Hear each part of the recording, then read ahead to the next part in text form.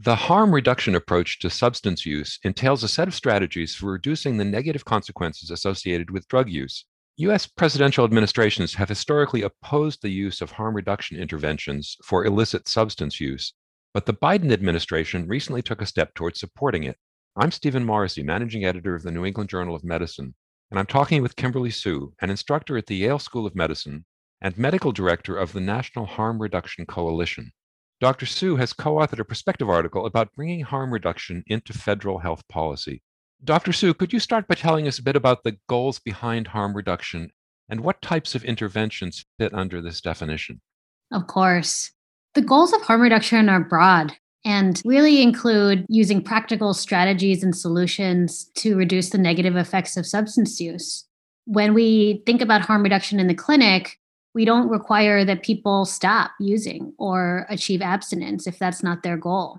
Harm reduction is quite realistic. It's trying to literally meet people where they're at and to figure out how to help them meet their goals, to live healthier lifestyles. And we hope also that in writing this piece, that we can implement strategies and solutions where people are living in their towns and states and across the country that embrace harm reduction scaled up. So those would be different kinds of policies that encourage ways that people can use more safely, such as syringe service programs where people can access sterile needles if they are injecting drugs. So, how and when did the concept of harm reduction emerge in the United States? So a lot of people date it back to the early 80s. Really, we had coalitions of people in their communities during the emergent HIV crisis at the time, actually around the world and also in the United States, where people were literally saving people's lives. We had nurses walking into alleys. We had people handing out syringes. We had people handing out condoms in bathhouses where people were possibly transmitting HIV. And those strategies really were the nascent beginnings of the harm reduction movement. You say in your perspective article that harm reduction as a broad concept is a frequently used tool in medicine and public health. So, in what ways is harm reduction already part of medical practice? If you talk to any general internist, we're always trying to implement strategies of harm reduction or risk reduction, where we don't necessarily ask people to stop the behaviors that may be causing them harm to their health, but we try to figure out strategies that can be safer. This is often utilized when we try to get people to remember to take their medications more frequently or to reduce the number of cigarettes they might be smoking a day, but not asking them to stop. So if people are smoking a pack a day, we come up with strategies, medications, therapy, and other ways to get people to smoke half a pack a day. And we consider that an important victory and win for improving someone's health behaviors. When it comes to opioids and other drugs, how much evidence is there to support harm reduction strategies? Depending on the harm reduction strategy, there have been variable levels of research.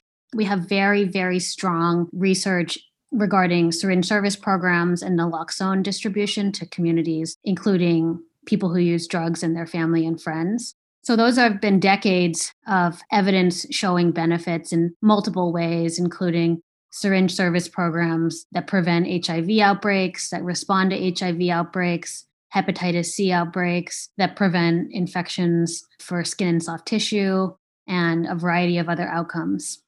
Given all of that, why has the federal government historically not endorsed these types of approaches to addressing substance use disorders? This is a great question. The United States has, in my belief, a very puritanical view towards substance use. And really dating decades back, even to Nixon, starting the quote unquote war on drugs. And even long before that, we've had laws that have made treating substance use like a disease or like a chronic condition very difficult. Abstinence has really been promoted by federal administrations, most explicitly by the Reagan administration, carried forward into the next administrations as well. Just Say No policies. These have been funded and implemented really without significant amounts of decrease in overdose deaths. The Biden administration mentioned harm reduction in a statement it released on drug policy priorities for its first year. How do harm reduction approaches factor into the administration's plans? Well, I was very excited to hear this release. Some of the things that they've highlighted in their discussions at the ONDCP and in other places include fully funding syringe service programs with federal dollars, providing funds for fentanyl test strips so people can engage in drug checking to see if the supply of drugs has fentanyl present in what they are using, and expanding access to naloxone distribution. Finally, what additional steps could the federal government take to evaluate harm reduction strategies or to remove barriers to implementing them? From my perspective, one of the things that we really need to talk about is both safe supply as well as overdose prevention centers. So when I say safe supply, I really mean that what people are facing and dealing with on the street is a poisoned or toxic street market. We had CDC numbers that just came out that showed only increasing numbers of overdose deaths nearing 90,000. When you look at those numbers, you see that most of those are really synthetic opioids or fentanyl. There are also other substances on the rise as well, including methamphetamines and cocaine-related deaths. So thinking about the fact that people are being forced to reckon with substances on the street, for example, I just saw a patient recently who they think they're buying oxycodone, but it's actually all fentanyl. That's very common around this country and very, very dangerous. And really, so when we're talking about safe supply, one of the things that I'm thinking about is access to medications that treat opioid use disorder or other substance use disorders that are not tainted with other substances. So expanding access to that. We would need trials of that in this country, and there have been trials of that around the world, including Canada.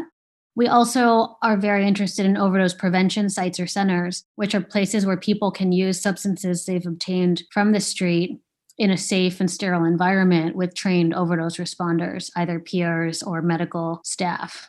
And that has been really contentious. There are places in Canada and around the world, there are over 100 sites around the world that are operating. And currently we have a federal law from 1986 that prevents us from starting those programs. For example, in many cities around the country, there are advocacy efforts to get these sites where people can use and receive the necessary emergency care. We have a problem of people dying alone in their homes, dying in bathrooms, in public bathrooms or restrooms.